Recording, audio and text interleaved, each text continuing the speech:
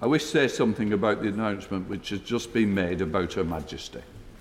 I know I speak on behalf of the entire House when I say that we send our best wishes to Her Majesty the Queen and that she and the royal family are in our thoughts and prayers at this moment. I'm going to take no more, if there is anything else, we will update the House accordingly. So that was the Speaker of the House in the opening of the UK Parliament, basically telling us the news that now is worldwide, and that is that the royal family has been rushed to Balmoral Castle to be with the Queen, said to be under medical supervision. Not getting a lot of detail on how serious this is, but, she is 96 years old. She has been in a state of decline of late, and her family, including Meghan, Harry, and Andrew, have all been told to come. And so I think that gives you an idea of how serious the situation is. And, normally the Queen would have sworn in the new Prime Minister yesterday, Liz Truss, but then she was simply appointed at the last minute. So there's a different sense of urgency to this latest news. And you don't have to be a fan of the monarchy to appreciate certainly Her Majesty's accomplishments or to know that without her steady hand at the helm, we are far lesser for that. Dr. Carolyn Harris is a historian and royal commentator, author of Raising Royalty, 1,000 Years of Royal Parenting. She joins us now. Thanks so much, Doctor. Thank you. This is unfolding. I mean, we always kind of knew that this day would come, but in your mind, given some of the things that we have seen, because there are very certain protocols that are followed. It's not like Balmoral or the Kingdom put out statements all the time on this kind of stuff. But what reads here differently for you? What reads differently for me is the announcement regarding these difficulties with the Queen's health, as both the Queen and her late husband, Prince Philip, the Duke of Edinburgh, never wanted their health to be a major news topic. But what we're seeing in these conditions is this very strong focus on the Queen's health. And we're also seeing the royal family gathering at Balmoral, the Queen's children, her grandchildren. And this is very significant that all the various members of the Queen's family are coming together at her side at this time. Yeah, and certainly those presenting in, the UK, even just what they're wearing, all of them are wearing suits with black tie, and so it seems that even the media is signaling that this is different, and they are preparing for a much different ending to the story than normally we get. And there's a lot of protocol. I mean, it's not just that the Queen will pass, we'll get an announcement, it'll go over Twitter. I mean, there are various, steps that will have to take place for security, to make sure there's no disarray. I mean, at the end of the day, this is a woman who has led the royal family at she's known for her stability and order, and the last thing the palace wants is turmoil, and all of that has to be managed. Yes, something that the Queen has been focused on for the past decade is an orderly transition from one reign to the next. We have seen her express the wish that Prince Charles become the next head of the Commonwealth. And we have also seen this very strong focus on Charles and William taking up more and more royal duties, whether it's overseas tours, investitures. We've seen Prince Charles delivering the speech from the throne.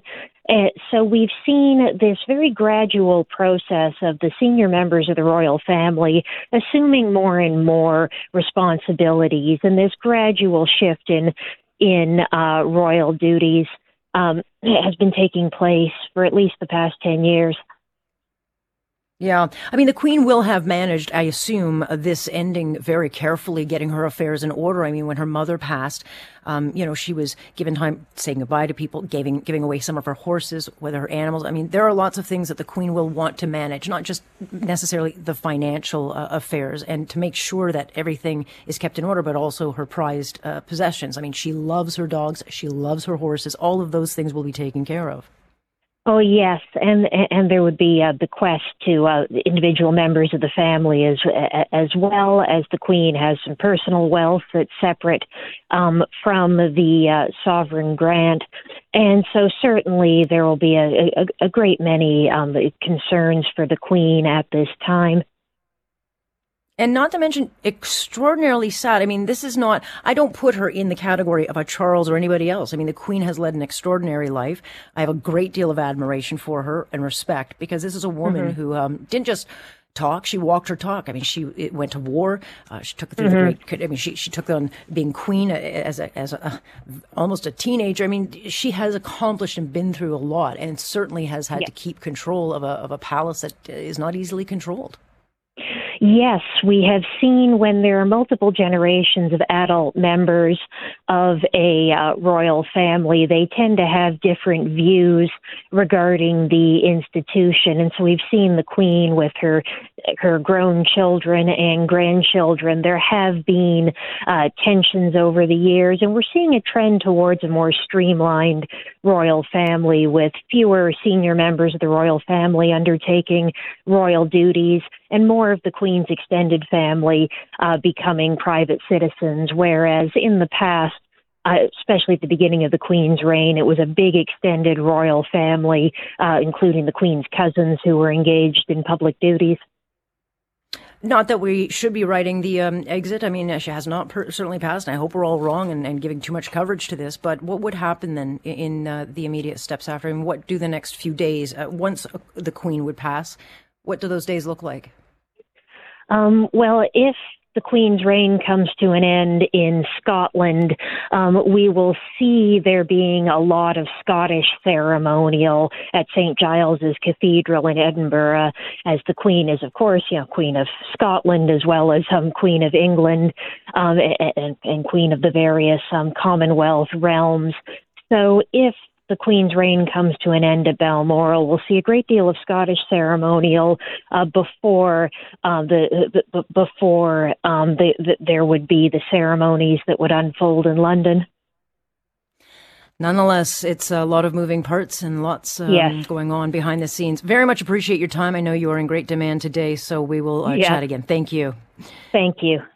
That's Dr. Caroline Harris. And yes, you bet that those who are experts on royalty, those who have written books, those who have studied the history of this will all be on speed dial of every media outlet as we try to kind of, cover this moment, which is, again, you don't have to like the monarchy, you don't have to like the royals, but it is a very significant time. And, I think a lot of us have just kind of thought, well, the Queen is older and she's not feeling well, and we will always get another day. But I don't know if we're going to get too many of those days, and I will be quite saddened to see her go, because I don't actually have a lot of time for Charles. I don't think he's anything of his mother. And so, again, we question the future of the monarchy in this country.